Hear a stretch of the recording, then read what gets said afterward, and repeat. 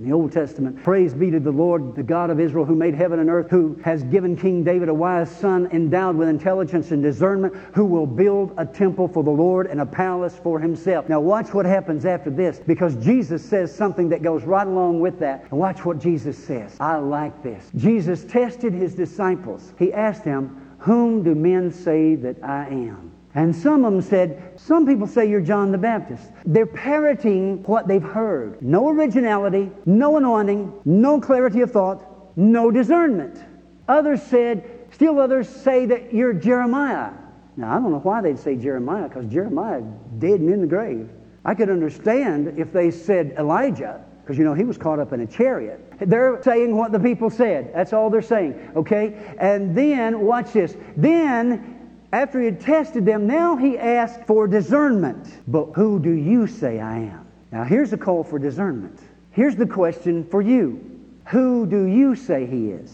Do you say he's the divine Son of God, that he is and always will be the King, the Lord, the Savior, the Redeemer, that he is the same yesterday, today, and forever? Do you say that he is the Messiah, that he has the authority and the power to save, heal, and deliver, and set the captives free? Do you say that? Do you say that? Do you believe that? Do you walk that? That's what he's asking. Can you say that? Can you come that far? Can you believe that? Simon Peter answers and says, you are the Christ, the Son of the living God. Now, that, my friend, is discernment. Because at that point in time, the Holy Spirit had not yet been given to them. Think about that one for a minute. Jesus declared he would build his church, or spiritual discernment. Remember in the Old Testament, they said that David had a son, his name was Solomon, and he was gifted to build the temple, the great temple in Jerusalem. Remember that great temple? It was awesome. And now Jesus says, I say unto thee that I'm going to build my house, I'm going to build my church, I'm going to build my temple on your discernment, on your confession. Peter, you nailed it. You got it right. And because... and on the basis of that kind of discernment and that kind of understanding, I am going to build my church.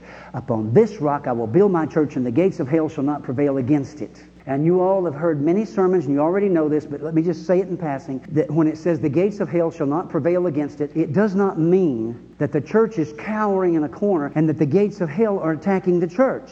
Beloved, we need not fear demons. We have authority over them. We need to glorify them and build them up like Hollywood does. We need to put them in their place. What that means is that you and I, empowered by the Holy Spirit, will break down the gates and go in and set the captives free. That's what that means. You all knew that. Amen?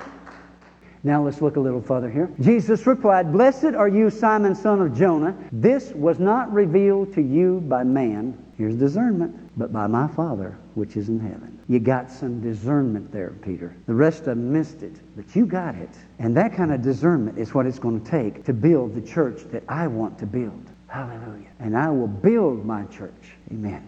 I will give you, how did I know Peter was going to preach on the day of Pentecost? Say it. He had discernment. I will give to you the keys of the kingdom. And on the day of Pentecost, when the Holy Ghost filled Peter, he didn't have to say, okay, boys, let's take a vote and see who gets to preach. He knew. He had the discernment, and so did all the others. And he just stood up and did it. He used those keys that Jesus had given him. And the keys was to unlock the kingdom of God for people to come in without having to go through that old tabernacle, that Old Testament temple, and sacrifice animals. They don't have to do that anymore. They can come straight into the presence of God, straight into the kingdom of God, be born again, and not only the Jews, but the Gentiles also. And that's how you and I got in.